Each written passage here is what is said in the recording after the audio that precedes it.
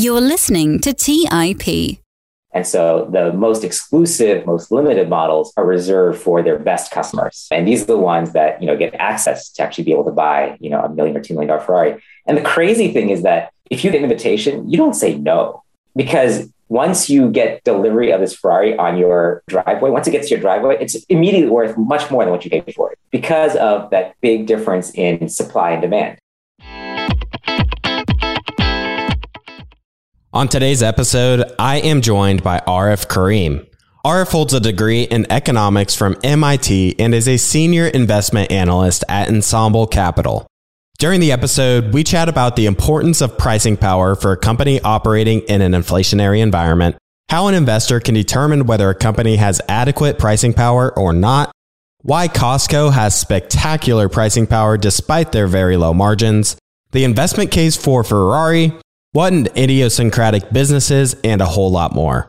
I was personally impressed with the relationship that Ferrari has built with their very loyal customer base, so make sure you stick around to hear all about it.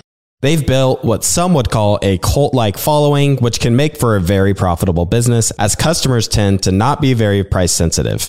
All right, with that, I hope you enjoy today's episode with Arif Karim. You're listening to Millennial Investing by the Investors Podcast Network, where your hosts, Robert Leonard and Clay Fink, interview successful entrepreneurs, business leaders, and investors to help educate and inspire the millennial generation.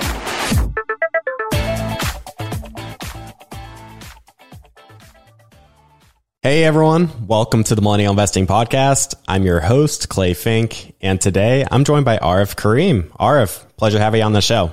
Hey, thanks, Clay. I'm very excited to be on the show. I'm a big fan of you and your team. You guys put out some great content, so I'm really honored to be chatting with you. Thank you. I really appreciate that. Now, in preparation for our conversation, I took a look at some of your writings and noticed that your team puts a big emphasis on pricing power in a company. With inflation on the rise recently, many companies are seeing rising input costs. Could you talk to our audience about the importance of the businesses we are invested in having adequate pricing power? Yeah, of course. Over time, there's prices increase, right? Obviously, there's inflation embedded in the financial systems in many parts of the world, including ours. And credit to Warren Buffett, who kind of popularized the term pricing power in what he looks for in a competitively differentiated business. And at Ensemble, our number one criterion is how differentiated, competitively advantaged a business is when we're evaluating any business for inclusion in our portfolio. And of course, one aspect of that, or one benefit of being competitively differentiated, is the ability to raise prices as your own prices go up. But oftentimes that also manifests itself with being able to raise prices beyond the cost of your own inputs. And of course, those are the best kinds of businesses because you need to see leverage on the operating margin line.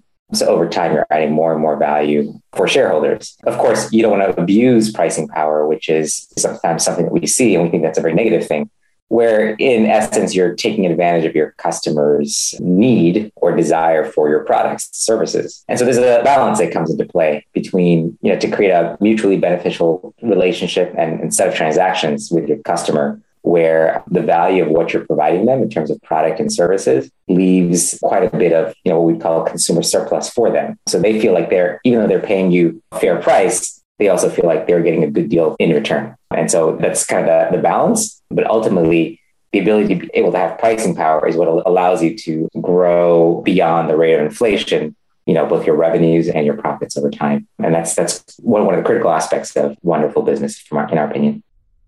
Now, this idea sounds great and makes a ton of sense to me. My question is, how can one determine whether a business has adequate pricing power or not in their business? Yeah, there's two ways. So one is you look at the top line, which is the revenue, and see how fast that's growing. And if possible, this is not always disclosed or discoverable. You want to look at, price per unit, right? The ASP, the average sales price per unit that a company sells a product or a service for. And to the extent that they can grow that at a rate at or faster than inflation, that's one indication. However, there was also, I think the more important indication is to look at the operating profit line or gross margin line and the operating profit line. So you're looking at different elements that comprise profits. So gross margin is basically the profit that you have after you pay for the direct costs of the product or service that you sell. And what that tells you is that, so let's say it's a car. If you have a car that you're selling at a gross profit margin that's stable to rising, it's telling you that your ability to price that unit is at or above the cost of your inputs to build that one car. And so that's a good indication that you have pricing power, because what will happen is if you don't, and you also want to compare it to the industry as well, right? So if you don't have pricing power, you'll have sort of an average gross margin that's in line with maybe your competitors, right? And that tells you there's kind of a commodity business. And there's times when it gets competitive where there'll be volatility in that gross profit line. But one indication that you've got pricing power and get pricing power by being differentiated is by being able to control that gross margin line, right? So it's stable to growing, and you'll find it's disconnected from what you would consider to be the rest of the industry for other competitors, for that one particular company that you're looking at. So I think that's one of the signs that I look for. And then on the operating profit line, of course, there's the rest of your costs that have to feed into the direct costs for your products down to kind of the corporate level. So there too, we like to see stability to increasing gross operating margins. Again, indicating to you how much differentiated value your company is actually providing to its customers. Yeah, this is an interesting concept. I think of kind of the business landscape. There are companies that have these higher input costs and have a lot of raw materials that go into their products. And those companies in general, I think, might not have as much pricing power, because if their input costs increase by, say, 10% on average, then it's going to be very hard for them to pass that on to their customers, just that year over year 10% increase. Whereas a technology company that doesn't have a lot of those raw materials, they're able to kind of absorb increased costs because they might not have raw materials. So that's some of the things I like to consider as well, is how easy are they able to pass that on?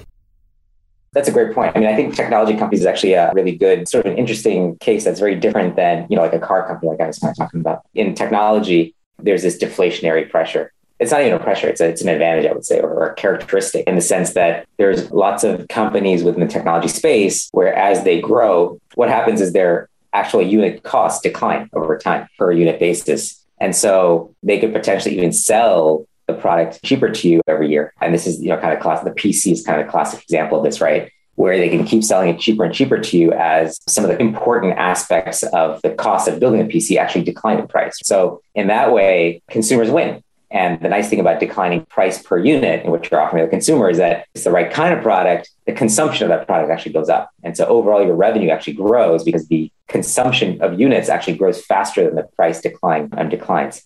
Technology is very unique that way. I mean, traditionally, you didn't have that issue with most industries. You always had the opposite issue, which was prices rising. And then can you incorporate those rising prices in how you price your product to your consumers?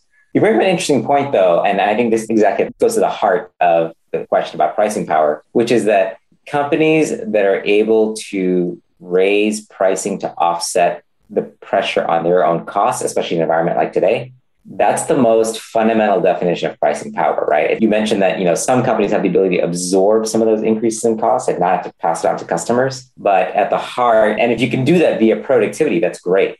But if you're absorbing that pricing pressure of your inputs and not able to pass on that rising cost to your customers, that signals there's a temporal aspect to it as well. I mean, you don't have to do it right away necessarily, but over some reasonable period of time, if you can't pass on those increases in costs, that signals that maybe there's not quite pricing power there. Because if you are competitively differentiated, your customers really can't go anywhere else for what you offer. And so the presumption is that the value you're offering is actually an important part of their consumption and it's valuable to the customer relative to their basket of goods they're buying from elsewhere. So there's this relativistic model to it too. But to the extent that you offer a differentiated product, it's valuable to the customer, then you should be able to pass on the bulk, if not all, of the increases in costs that you're seeing in your input level. So essentially, to summarize your points, you're looking at the top line revenue and the gross margins and how those look over time, and if they're growing at a rate equal to or greater than inflation. And I really like how you made the point that customers feel like they are getting much more value than they're paying for. Is management, taking that into consideration, putting the customer first? And I can't help but think that companies with low margins will be in a bind with inflationary pressures. And one company that came to my mind that's very popular in the value investing community is Costco, whose, as everyone knows, their margins are very low, yet the stock has performed very well in the past couple of years. What do you make of Costco's very good performance? Yeah, Costco is a really interesting example in the context of this discussion, in the sense that they do optically have a low margin. However, it's a very differentiated business in the sense that they bring a huge amount of scale as that middleman that sits between suppliers of goods that consumers want to buy and consumers. So what they're trying to do is they're trying to get consumers to spend most of their consumption basket, dollars, their wallet at Costco. And the value proposition they offer to the consumers is that by being a Costco member, you're going to get the lowest price per serving, let's say, Typically, the size of the basket they're selling to the consumer is larger, at Costco than it would be at the grocery store, for example. So you'll get, 30 granola bars instead of a pack of 12, when you're buying. So that way they get consumers to come shop at Costco, spend a lot of their consumption wallet at Costco. Then they go to the suppliers and they say, look, we have all these consumers shopping with us. We have all these dollars they're spending. We have a limited number of products we'll carry on our shelves. And each product usually has a UPC code, and that's called a SKU. That's what it's referred to. So they carry something like 3,000 SKUs compared to like an average grocery store that'll have like roughly 30, 40,000. And Walmart could have like over 100,000. And so every SKU on the shelf of Costco sells huge volume. So they go back to the supplier and say, look, you have to give us the best pricing per serving that we can then offer to our customers if you want to be on our shelf. And also Costco will vet, quality of the stuff they're actually putting on their shelves. And so to get a spot on Costco's shelf by suppliers is a very desirable thing because you can sell at a lower margin to Costco, but in exchange, you get much higher volumes than your typical grocer, right? And so what ends up happening in this relationship is that customers feel confident they're getting the best price per serving at Costco in exchange for buying in bulk. So then when you look at Costco in the middle, they basically take, a certain gross margin on everything in the store. So they're not trying to maximize dollars of profit. They're trying to get enough dollars of profit to cover their overhead. The bulk of their profits actually comes from the memberships that customers pay. So every year to be a customer and to go to Costco, you have to be a member and you have to pay $60 a month to be a member. And then they have like an executive level member, which is like 120 maybe. And of course, that membership fee is 100% margin, right? If you compare that 100% margin membership fee revenue to the operating profit dollars that they actually come out at the end with, it's something like 80% of profit dollars are basically membership fees. And so for Costco, they just need enough margin on the products they sell to cover their overhead, whereas, kind of the profits at the bottom line end up coming out of that membership fee. So it's a really cool model, right? Because then the store is incentivized to work for the customer because the way they make most of their profits is by adding customers over time rather than charging them as much as they can in terms of margin. Yeah, it's funny that people know they're getting the best deal at Costco, yet it seems like every time we go there, everyone's spending at least $200 each time they visit. Yeah. But like you've mentioned, they're, going for the bulk purchases. And another piece I noticed with Costco when I visited their store is their Kirkland branded products. It's their own brand. That's often priced lower than the other brand sitting right next to it. Say for toilet paper, the Kirkland toilet paper is priced lower and gives you a better deal than the Charmin sitting right next to it. And I find that dynamic pretty interesting. And you see the same thing at Sam's Club as well. Yeah. What's funny about Kirkland is that oftentimes that Kirkland brand, which is a Costco brand, is actually a rebranded Charmin or rebranded Starbucks or rebranded Tide, whatever it is, right? I mean, I don't know exactly what the match is, but it's actually, they'll go back sometimes to some of their suppliers and say, look, we want you to provide an even lower price under our brand name. Be like, well, why would you do that? Like, why would Planters Peanuts do that and make it Kirkland Peanuts? Because you're kind of diluting you're leaving margin on the table. You're diluting your own brand to some degree. Most of the time, you don't actually know who made that Kirkland brand. So that way they sort of create this veil. So you don't actually know that, Planters made these peanuts for Kirkland. And on the shelf, there's Planters and there's Kirkland. Kirkland's cheaper. I should just go with the Kirkland, right? But suppliers will do this. One of the exceptions is Starbucks, actually. You'll see the Kirkland coffee is actually made by Starbucks. And Starbucks has its logo there, which is really interesting because that's another sort of, branded product that wants its own brand, to be kind of first on display. And they want you to buy Starbucks, not Kirkland necessarily. But why these name brands will do this is because, again, it's just trying to get more shelf space, with Costco, more incremental dollars, because it's very profitable dollars based on the volumes that they get from Costco. So it's amazing. I mean, there's two parts that are amazing. So one is that Costco has built so much trust with its customers that customers are like, oh, I trust the Kirkland brand by Costco, which is actually as good as Starbucks or as good as, well, Starbucks, it's made by Starbucks, but let's say my peanuts from Kirkland will be as good as Planters, right? But secondly, it tells you a lot about the power they have in that value chain, right? Between the manufacturer, the supplier, kind of the middleman is Costco and the customer. Costco has so much distribution power. They're actually able to get even more leverage against suppliers in favor of the customers, right? Which is amazing.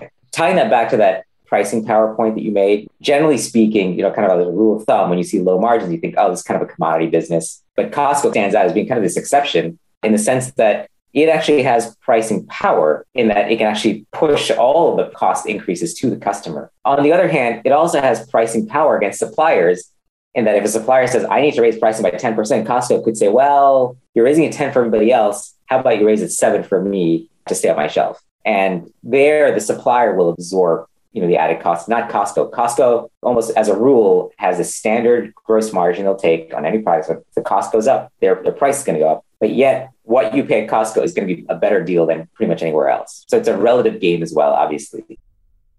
Let's take a quick break and hear from today's sponsors. Hey everyone, it's Patrick, your host of Millennial Investing. Every year, my buddies and I do a guy's trip to escape the cold and dreary Ohio winters. Once we pick our destination, without fail, we all jump on Airbnb and find an incredible place to stay.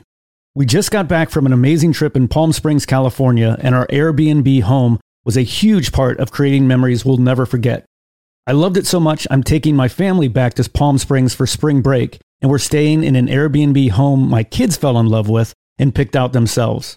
While I was there, I had the realization that my own home could be an Airbnb.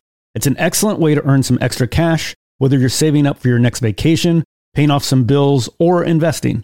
Your home might be worth more than you think. Find out how much at airbnb.com/host.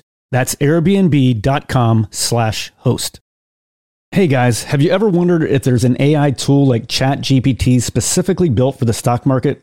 A tool that not only does the research and analysis for you, but also allows for dynamic discussions? Well, wonder no more. Meet Meka, your AI-powered stock research assistant, now enhanced with real-time stock data.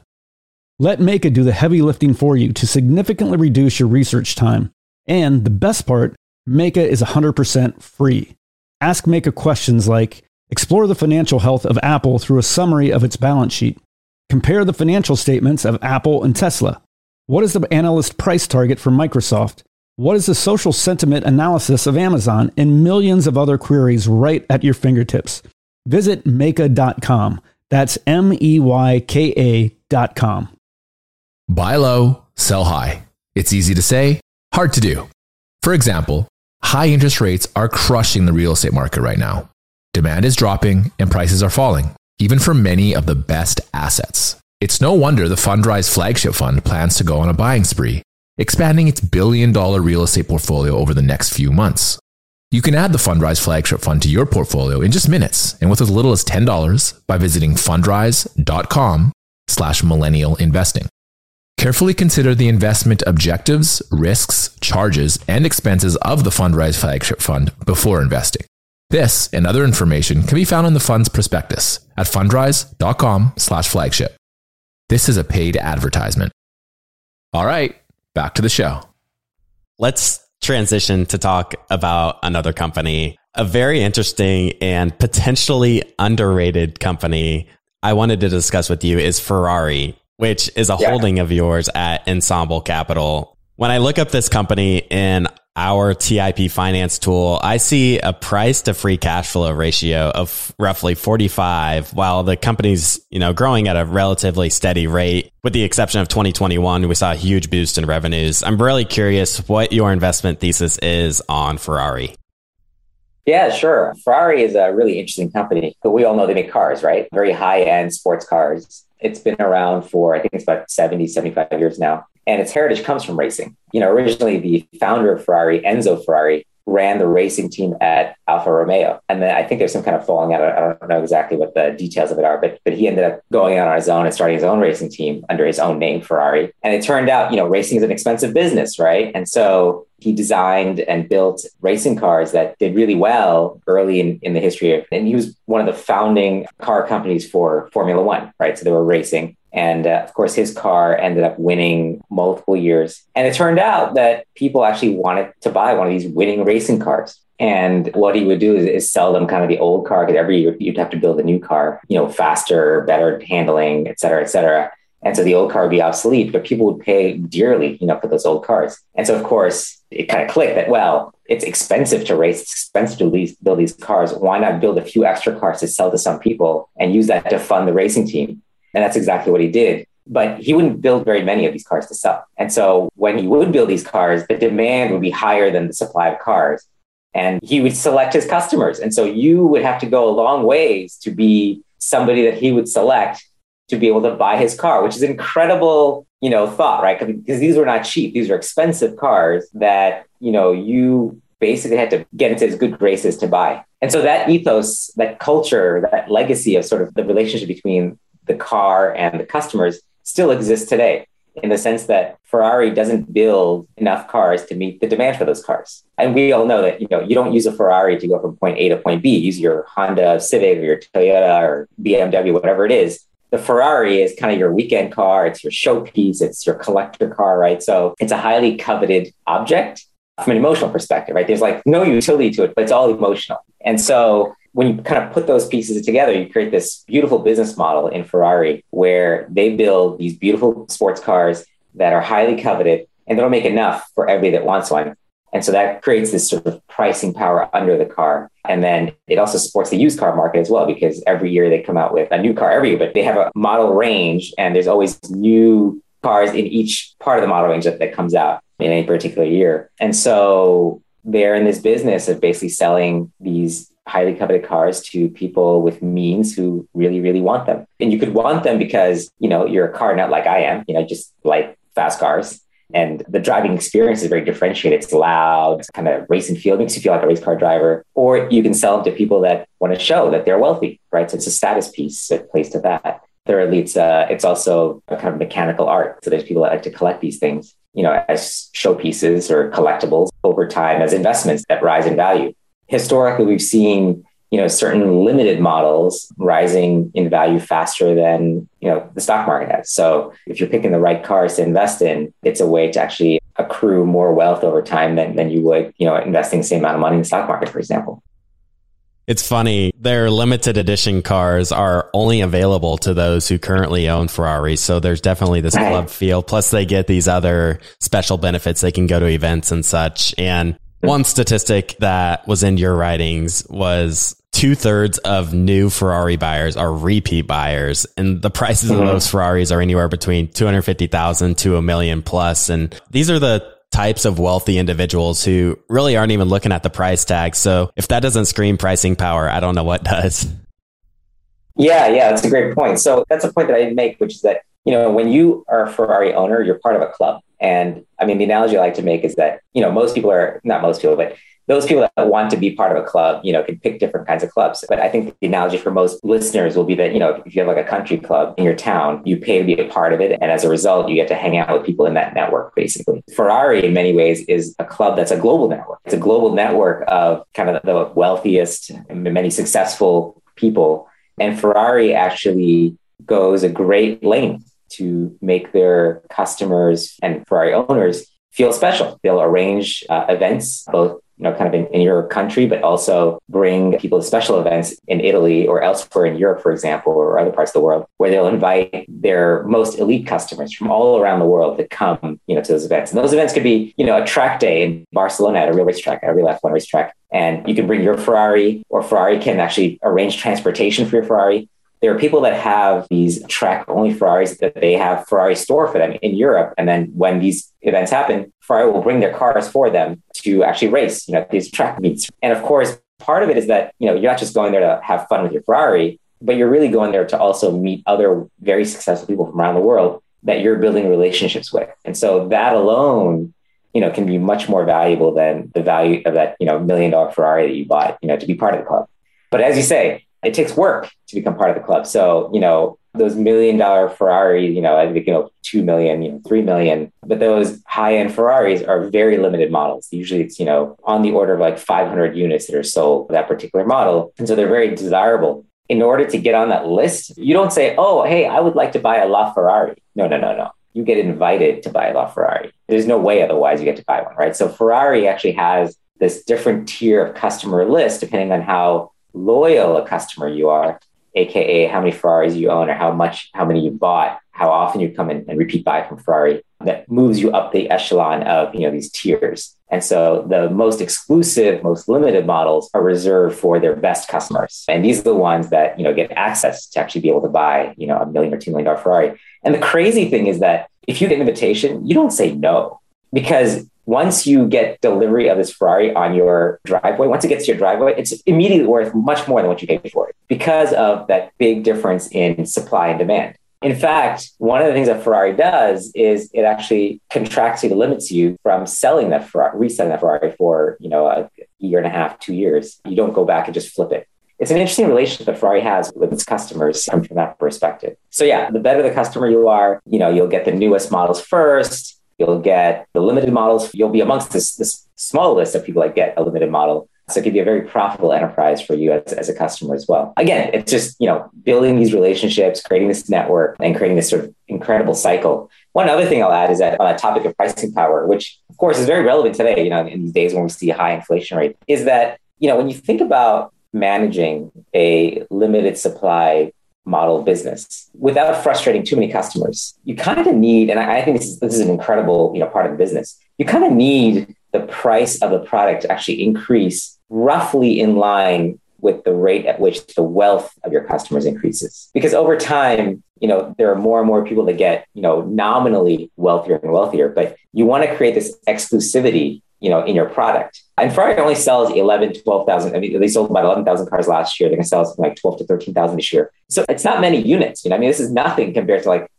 most auto companies will make millions of units. Porsche makes 300,000 units. Ferrari makes 12, 11, 12, 13. It's nothing. It's tiny. And we estimate that the number of high net worth individuals in the world who could potentially buy a Ferrari, could be a customer, is on the order of it's kind of a rough guess, but it's in the ballpark. Something like 5 million people can afford to buy a Ferrari, right? They have liquidity, the net worth, outside of their main home to be able to spend, anywhere from $250,000 to $1 million on a car.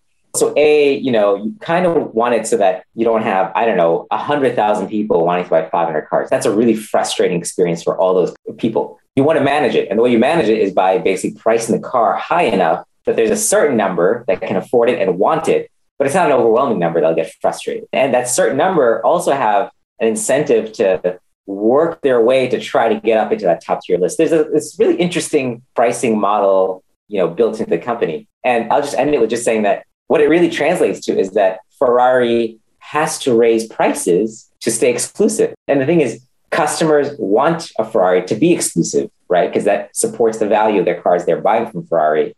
And so customers are kind of happy for Ferrari to raise prices. Where do you ever see that? Yeah, it's funny. Ferrari most definitely benefited from this, sort of asset boom over the last 10, 20 years. Obviously, wealthy people own assets. They own stocks and real estate that have massively appreciated in value over the years. And I just looked it up.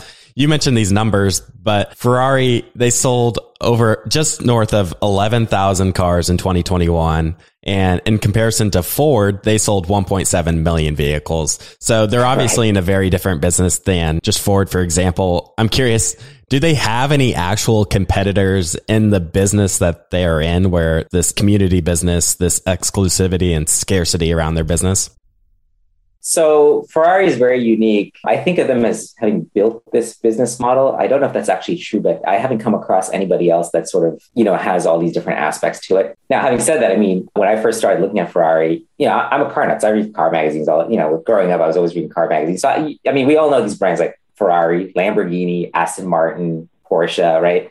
And when they went public in 2015, they were spun out of Fiat, which was the majority owner of Ferrari. And, initially, this is really interesting, just from a research perspective, investor perspective. normally a brand name of Ferrari, everybody knows Ferrari. You think this would be a hot IPO. It's probably going to be grossly mispriced. It's going to be so expensive. And that's kind of the prejudice I had, I guess I would say, until I came across a report from an analyst. And, I was just kind of looking at it out of curiosity. And I noticed certain aspects of the business. So one was just that in that Great Recession in 2008, 2009, I would have thought Ferrari would have lost, 10 or 20% of their business or something like that, some big number. They only sold like 4% less units, roughly, or 9%. It was like between like 4 and 9%. One was the revenue, one was the units, right? I can't remember now which one was it. I might be flipping it, but it was either revenue was down, 4% or 9% when like the rest of the car companies were down like 20, 30, big number. Ferrari was very sticky. So that was really surprising to me. Then when I started digging into it is when I sort of understood the power they had with their customers, this relationship that they had. And I'm not sure if anybody else has that sort of a relationship, because when you look at historically the cars that have grown in value, if you look at like the most valuable cars, in history, again, I'm sorry, my number is a little rusty, but I want to say something like, 3 out of the top 5 most expensive cars sold at auction are Ferraris. I think it's like 7 out of 10, and it goes on. Like you can go up to like, the top 100. It's like Ferrari has a predominant presence, in those lists. And that says something about the legacy, the brand, the value that people associate with Ferrari, right? So I don't think there's another brand that's quite like that. I mean, you'll see every now and then there'll be some special model from a brand that comes up as a one-off that's highly coveted, but they don't have the consistency that Ferrari has in having so many models that end up being so desirable amongst collectors. In many ways, it's really funny. I went to Ferrari hosted an investor day and a customer event back in 2018. And so they went public in 2015. And I suspect they sort of felt like people didn't really understand Ferrari. And initially it was me too, until I dug into it. Like I think 2016 is when I dug into it and then really came away impressed with kind of the business model. Started to understand, the scarcity model, exclusivity, the relationship with customers, 2/3 of repeat buyers. What? Who? Why? And then you come to realize that people that own like 20 Ferraris, right? They're collectors. But part of the reason they're collectors is also because they have to keep purchasing to be invited to buy the next, high-end limited model. So they'll buy like the entry-level $250,000 model, right? But with some perks, and maybe $350,000 because they're going to personalize it, right? To make it special to them. But this is the thing, like people really get this emotional like thrill or emotional high, from purchasing Ferraris and driving their Ferraris, right? And it's very unique in that way. But having said that, I mean, I'm sure people that get their Porsche 911 are also thrilled, and those that get Lamborghinis are also thrilled. But it's just that over time, the consistency of the brand and the legacy has been such that it also makes for, certain models will make for good investments. And it's just the persistence is a key part of this, as well as that network, like I talked about. So in 2016, I started to understand kind of the specialness of the business and how the business worked. And although optically it looked expensive compared to like, if you looked at like the auto industry, really it wasn't the auto industry you were really comparing it to. You're comparing it to the luxury industry. So kind of I like to think of the analogy being Hermes, the handbag company, the high-end European handbag company. I remember, reading that, their Birkin bag has kind of this exclusivity thing to it as well, just like Ferrari does, where you don't stroll into like an Hermes store and go, I want to buy an $80,000 Birkin bag. No, like you have to like work your way up, and I don't know the details of it, but there too, it's like, it's very exclusive. You have to earn your way to be able to purchase a Birkin bag. And so when we realized that this was more of a luxury business than it was a sort of a utilitarian, car business. And we knew it wasn't that. It was definitely a luxury business. Not many people buy a $250,000 car, $1 million car to commute to work, right? But there was a lot of confusion in the market about how to value this thing. And so that was more the right analogy. And a part of that, like our valuation technique revolves around being able to sort of understand how forecastable and durable and predictable future earning streams are for a company. And then, kind of the normal financial model, you discount that back to today, and then you have some sort of price. And there's some assumptions in there for us, there's sensitivity analysis and stuff. But if there's not the duration in the product, the service, or the brand, it's really hard to know what it'll look like in 10 years. And the thing is, in most stocks, the value they embed for a company, the majority of the value comes from the future, like beyond 10 years. And so the persistence of that, the durability of sales, the durability of the brand, the durability of the relevance to customers, those are all really, really important qualitative pieces to build a confident 10-year plus model kind of thing, right? And even if you're not explicitly modeling, but to have confidence that in year 10, 15, 20, that this will still be the kind of business that I think it is today, kind of thing. And in general, you want to buy something that you think will have that persistence, if not improve. It's a very hard thing to do. And very, very few companies fall into that category of having that visibility. So with Ferrari, what was really interesting is they put up this event where they unveiled their Monza SP1, SP2 limited production models. And this was the first in this sort of umbrella, what they call the Icona line, which is sort of a design first type of line of collectibles. And these are really like cars that are taking some of their most famous designs, most desired designs from the past, and basically creating a modern version, off of some of the key aspects of those designs. And so they had this customer event and they wanted investors to come and meet customers and talk to customers. And it was really incredible because, I remember they had the whole big premiere for the car and then a reception. And in the reception, they had two of those cars out, for you to look at, to sit in. And I remember being behind this older gentleman and he was, taller and bigger than I was. And I was just talking to him and I say, "Oh, what a beautiful car. What do you think?" And he was like, "Oh, I love this. This is a great car." And I was like, "Oh, so you're a customer, obviously. You've been invited. So what do you think? Do you think you're going to, put in a bid? Are you going to try to buy one of these cars?" And he goes, "Oh, I've already done it. I've signed on the bottom line already." And the thing was, he didn't actually know what the price was. Like they hadn't disclosed pricing. Like it might have been a range. But at the end of the day, it turned out this car was sold at roughly $2 million, a piece. But whether it was $1.5 million, $2 million, $3 million, kind of didn't matter a whole lot, I don't think, to this type of customer. Because at the end of the day, like I said, it's a limited product. You get it. Once it lands in your driveway, it's worth more. And honestly, so that's kind of like the rational financial sense piece to it. But this guy, I didn't delve too deeply into kind of his personals, but he obviously carried himself as, he's some kind of executive. He's probably, running a company with many, many employees. He's the kind of guy that could, pretty much buy whatever he wants, but he wants to buy his Ferrari. And the thing is, in his tone, in his eyes, he was like a kid at Disneyland, right? Like, what else is going to bring that kind of a feeling to someone like that? Who's got these big responsibilities, he could buy whatever he wants. But at the end of the day, this thing brought so much giddiness and excitement to him. That's really the magic of Ferrari, right? Yeah, it's funny. I did notice that they have these product releases where they showcase all their new products, their limited editions and such. And all these true fans come in. They have these huge events where all these people from everywhere, all around the world are coming in for these events. And it really reminded me a lot of Apple and Tesla, where they just developed this community of true fans. Yeah. And they just take it to a whole new level on their own. Yeah, no, exactly. It's funny. We used to own Apple. And one of the things that we always thought was fascinating was that I don't think it happens anymore, but this is, back in the first 10 years of the iPhones, people would line up out the door. They would line up at stores around the world. They would camp for a night or two. It's oh my gosh, what is this product, right? And they would line up just so they could be at the door and be like, "Here, Apple, take my $1,000. What an incredible business model to have." And that's exactly it. Ferrari is the same thing, only at a different scale, right? We're talking about hundreds of thousands of dollars or millions as opposed to, $1,000. And that's the thing. It's when you think about the demographics of those that buy Ferraris and how enthusiastic they are about it, it's this universal human feeling, right? That we all want, the excitement, the passion that makes life, fun. Let's take a quick break and hear from today's sponsors. Hey everyone, it's Patrick, your host of Millennial Investing. Every year, my buddies and I do a guy's trip to escape the cold and dreary Ohio winters. Once we pick our destination, without fail, we all jump on Airbnb and find an incredible place to stay. We just got back from an amazing trip in Palm Springs, California, and our Airbnb home was a huge part of creating memories we'll never forget. I loved it so much, I'm taking my family back to Palm Springs for spring break, and we're staying in an Airbnb home my kids fell in love with and picked out themselves. While I was there, I had the realization that my own home could be an Airbnb.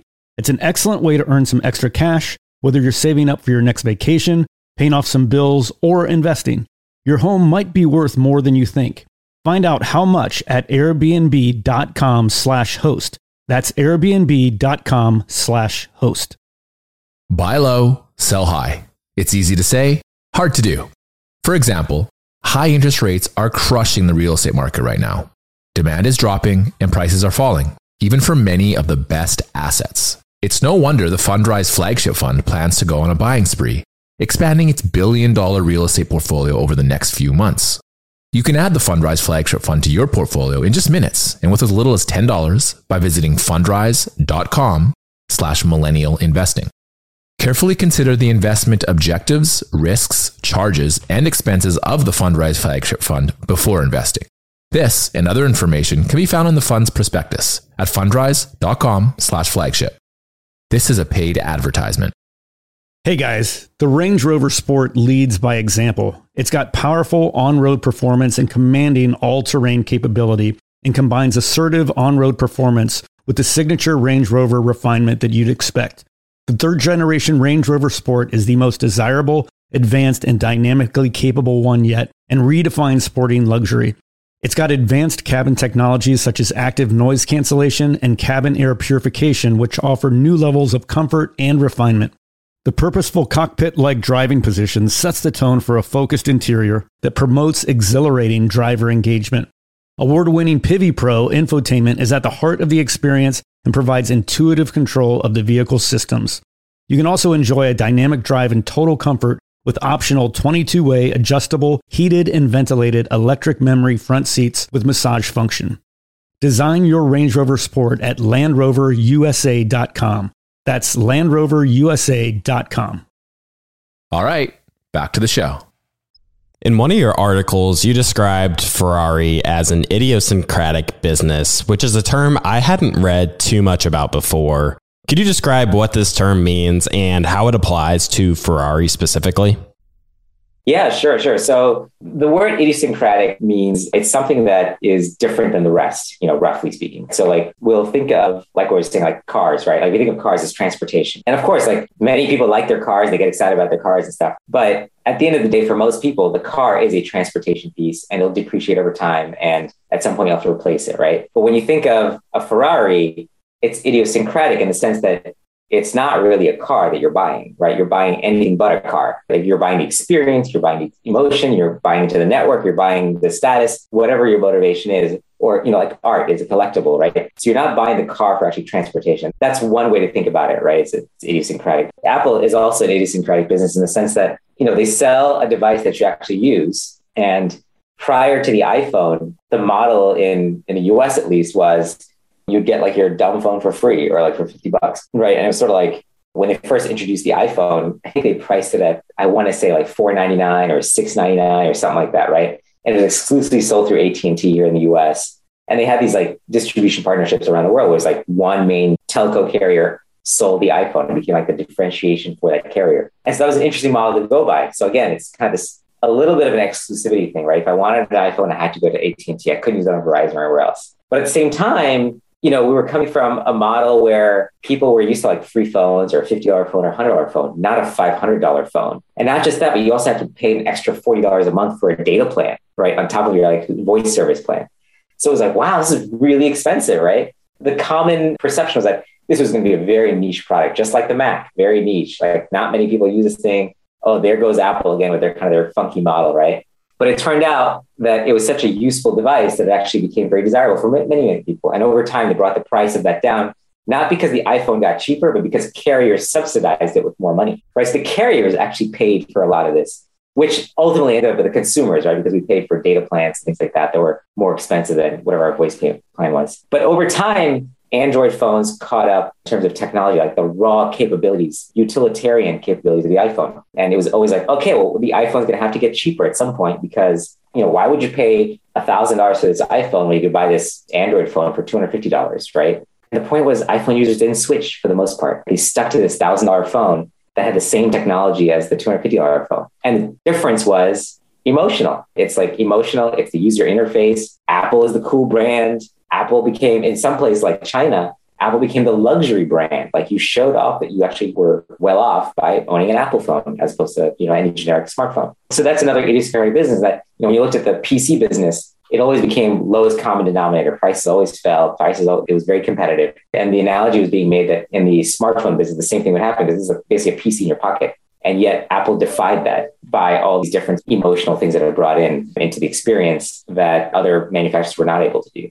And so that again makes it idiosyncratic. It's very different than the rest of the competitors.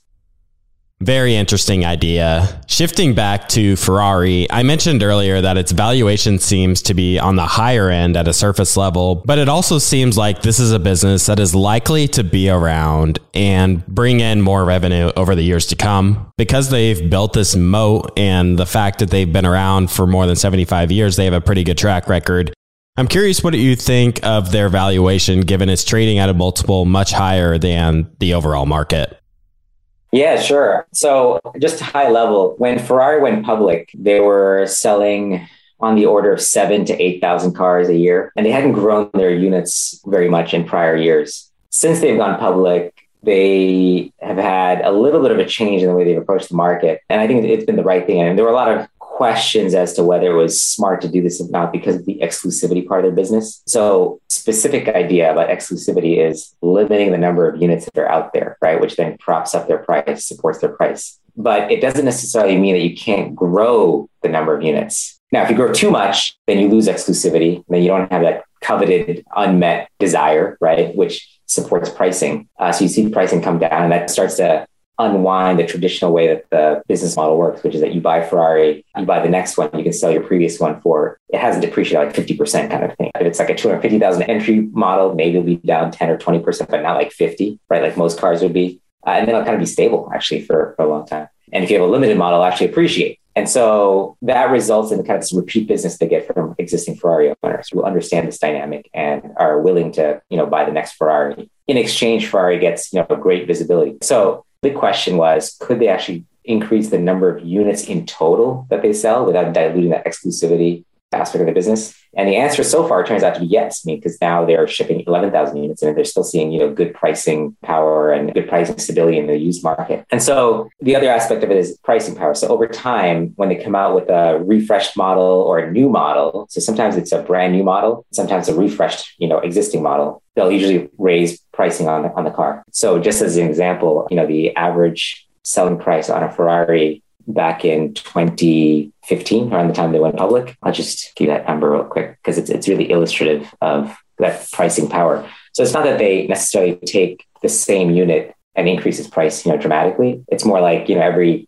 X number of years. They usually think they refresh every 3 years and they come out like a revamped product. But their average selling price in 2015 was $271,000 per unit. And they were selling 7,664 units is what they sold. Last year, their average selling price was $320,000 and they had over 11,000 units they sold. So they grew both pricing and the number of units. And of course, that resulted in double-digit top-line growth over time. I think that model continues to work for a number of years. It's unclear how far. And in many ways, the dynamic model. So Ferrari's watching how many customers are asking for a certain model, how many are they selling, what are the wait lists like? Currently, their wait lists are it's not unusual to see 18-month wait lists right now, which is on the high end of what's desirable. They want to keep it at kind of a year. When it gets much beyond a year, then they worry about potentially customers going to like Aston Martin or Lamborghini or somewhere else. I don't want to wait 2 years for a car. I want this car now. So if I can't get it in a reasonable amount of time, I'm just going to go somewhere else. But I would really like a Ferrari if I can get it. And so when you think about valuation, like I said, there's elements to it that play into it. For a given amount of capital invested in the company that can create more profit dollars off that capital is worth more than one that creates less profit dollars. So in other words, return on capital. The higher the return on capital, the more valuable the business. So that'll impact the multiple. Secondly, a company that can grow faster is going to be more valuable than a company that grows less fast and in a durable way. So in the stock market, we often see companies that grow, 50%, 25%, 15, 5, kind of thing. But a company that can grow 10, 12% a year, 8%, 10% a year, for 20 years, let's say, is going to be worth a lot more than the company that basically does 100%, 50%, 25%, 15, 10, 5, because they don't have the duration of growth in there. So from our perspective, Ferrari is, a very profitable, very high return on capital business. We think it has a number of years of double-digit or near double-digit growth. And it's really based on this assumption that they can probably grow their units by mid-single digits to high single digits. So call it 5 to 7, 8% a year for a number of years. And that they can grow pricing by mid-single digit %, right? So you can roughly half the growth of, call it 10% a year from units and half the growth from pricing. On that unit growth, one smart thing Ferrari's done, this is amazing. It's like, when you think about a company, like we think about investing, we think of stocks, right? Stock price goes up, price goes down, we get happy when it goes up, we're sad when it goes down, that sort of thing. But when you are a long-term investor, the thing you really want to do is really understand the business. And that's where it gets really, really interesting, because when you study enough businesses and follow them over time, you really start to see how a business is like an organism. It's always adapting. It has to adapt. And part of adaptation, just like you and me, is, trying some new things, learning from mistakes. Something works right, then you do more of that, right? And so it's this perpetual sort of evolution towards like optimizing for, in this case, revenue and profits. But that's a derivative of optimizing for creating things that your customers will love, that adds value to their life, right? Like ultimately, all businesses are that. It's about creating things that customers will love by being able to recruit and retain employees that are wonderful, that are essential piece of providing that value to the customers, and then having enough value created for the customers, for them to be happy, have consumer surplus for the money they're paying, have enough to like pay your employees well and provide them good benefits and treat them well, and then have enough left over after that for shareholders to also benefit in the form of profits, right? So the wonderful thing about a company like Ferrari is that we've seen, how management over time has pulled different levers, experimented. So in terms of like challenge of how do you stay exclusive while also growing the number of units you sell, but one of the things they did is they actually created more types of models. So I don't remember the specific numbers, but I'll just throw it out there. Let's say they had 10 models, at 2015. I don't think it was that many, but they've created like some sort of new category. So one is like the SF90 Stradale, which was introduced, I think, last year, which was their first production hybrid. I would think one really good opportunity for them would be to expand into EVs as a new revenue generator as well, which they look to be releasing over the coming years too. Exactly. Yeah. So we're seeing Ferrari evolve, into kind of EV front. It's something that's necessary because of regulatory reasons over the next decade where, countries around the world are mandating either lower emissions or just all out EV only sales, or they're actually banning fossil fuel sales. And so that, of course, is kind of a push for Ferrari to head towards that route when traditionally they've had cars that had, V12s and V8 engines that consumed a lot of gasoline. But one of the things that Ferrari has done opportunistically, again, going back to this kind of creativity and adaptation by companies, is they've actually started to release models that hybridize the Ferrari, an electric powertrain that complements the fossil fuel today, to actually not just improve the fuel consumption, the CO2 emissions, but also improve the performance of the car. And in the process, at the end of the day, if you're improving performance of the car, you're adding more value to the customers. So in the process, being able to charge more. So a good example is the SF90 Stradale, which was introduced, I think it was last year. It was priced at, roughly 500,000 euro, which is a price point they didn't actually have for like a non-limited production model, right? So they've got those very elite limited models, and those are like in the 800,000 and higher. And then they had kind of the production models, which are the ones that aren't limited. I mean, they're still limited, but not exclusive models, let's say, right? And those are kind of that $250,000, $350,000, $400,000 range. The Stradale actually came in a tier above that, but below the limited, in $500,000. And effectively, after you put in all the options that you want, it'll be kind of a $650,000 car. So, right. So that's a new price point that they brought this car into that leverages the higher performance. It's like 1,000 horsepower, right, between the electric power plant and the V8 that it has. But you basically are creating this new price point for this new car that incorporates what the hybrid powertrain, which Ferrari had to do anyway, but they found a way to make it value additive for the customer, therefore themselves and us, right, in the process. And so that's one of the things that's really interesting. They have people are talking about it as an SUV Ferrari, and Ferrari insists they're not making an SUV. So some kind of a more utilitarian car. That's going to be a 4-door car, probably. It's called a Puro Sangue. They talked about this, being in development back in 2018, and it's supposed to be released late this year. But that car too, it's a totally different addressable market they're looking at. You used to have the Porsche 911, the sports car, the two-row sports car. And then Porsche came out with the Cayenne SUV.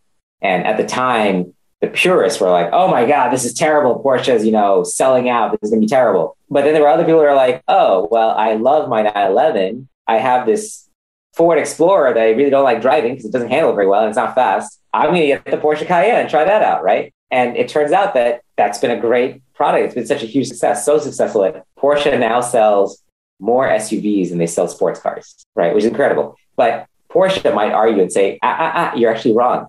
We're still selling sports cars. They just look like an SUV. And that's what many people would say. When you drive a Cayenne or a Macan, it handles like a sports car. Like it has the utilitarian function of what you need an SUV to have. And so Ferrari is coming out with a more utilitarian vehicle, very late to the game, but that's okay because it's exclusive. There's still going to be demand for it, right? And recently, actually, we've seen other very more luxury exclusive kind of companies like Bentley and Lamborghini come out with, SUVs that are priced in the $200,000 plus range. And I mean, they've been very, very successful. It's hard to see Ferrari's utilitarian vehicle, I won't call it an SUV, come out and not be a success too. In particular, the China market, where wealthy individuals actually get driven rather than drive. And so to the extent that you are a Ferrari enthusiast, you like F1, you want to own a Ferrari, but probably have 1, 2 or more, Ferraris in your garage that you drive every now and then when you want to. Maybe, when you're driving to work or going for a long drive, to your holiday home and you're being driven, you might want to get a Ferrari that can get you driven as well. So things like that. So they've added new models to their range.